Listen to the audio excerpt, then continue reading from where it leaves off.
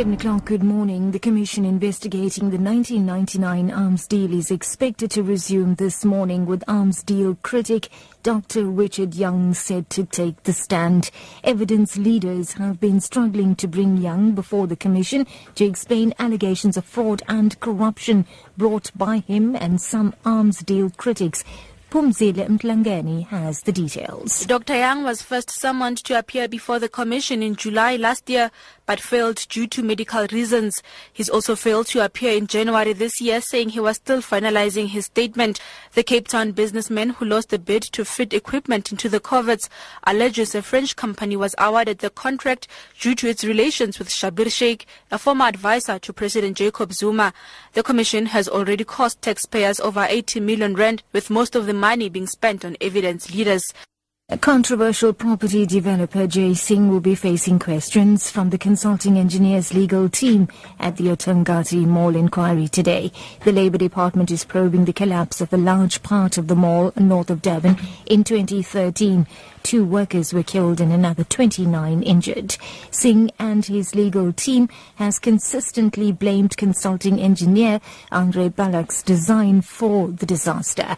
Dries Liebenberg has the details. During his first 2 days of evidence, property developer Jay Singh has said time and again that he placed his trust in consulting engineer Andre Balak and foreman Ronnie Pillay to ensure that work on the mall was done properly. Singh added that he suspects a design error to be the cause of the disaster, but could produce little evidence to substantiate this. Commission Chairperson Pumutsa Mapa has also pointed out to Singh legal provisions that requires the contractor to ensure workers' safety. Singh can expect a grilling from Balak's attorney over poor concrete mixes, deviations from plans and errors with placement of reinforcing steel.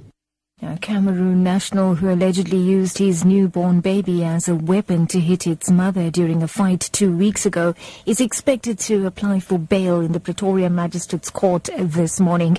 The Kgosi Mampuru Prison Court in Pretoria last week transferred the case to the city's Magistrates Court. The baby died of injuries sustained in the attack. Forba Nde Alexandra is facing murder charges. You're listening to Lotus FM News at 7. In other news, now firefighters say the situation regarding the bushfires in the South Peninsula has worsened overnight.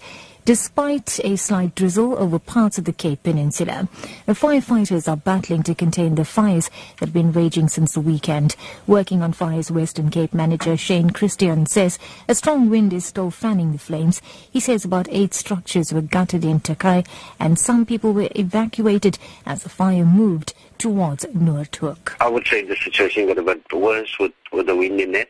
We had 4 extensive areas burning, the Hout Bay, Takai, and Silver Mine, the Clovelly area, and the Kaapseweg. That one is completely burned even now by this morning at 4 o'clock. Yeah, and there were some evacuations done, and a few structures was gutted in the fire.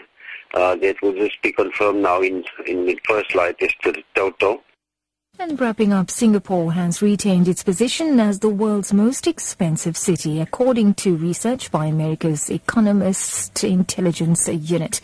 The EIU says the top 5 most expensive cities in the world remain unchanged from a year earlier and include, in descending order, Paris, Oslo, Zurich and Sydney. The EIU survey comprises 133 cities worldwide. It compares the cost of more than 160 services and products, including food, clothing and utility bills. The world's cheapest city is Karachi in Pakistan. That wraps the news at 7. Your top story this hour. The commission investigating the 1999 arms deal is expected to resume this morning, with arms deal critic Dr. Richard Young set to take the stand. For Lotus FM News, I'm NAVITHA GAJRAJ, back with headlines at 7:30.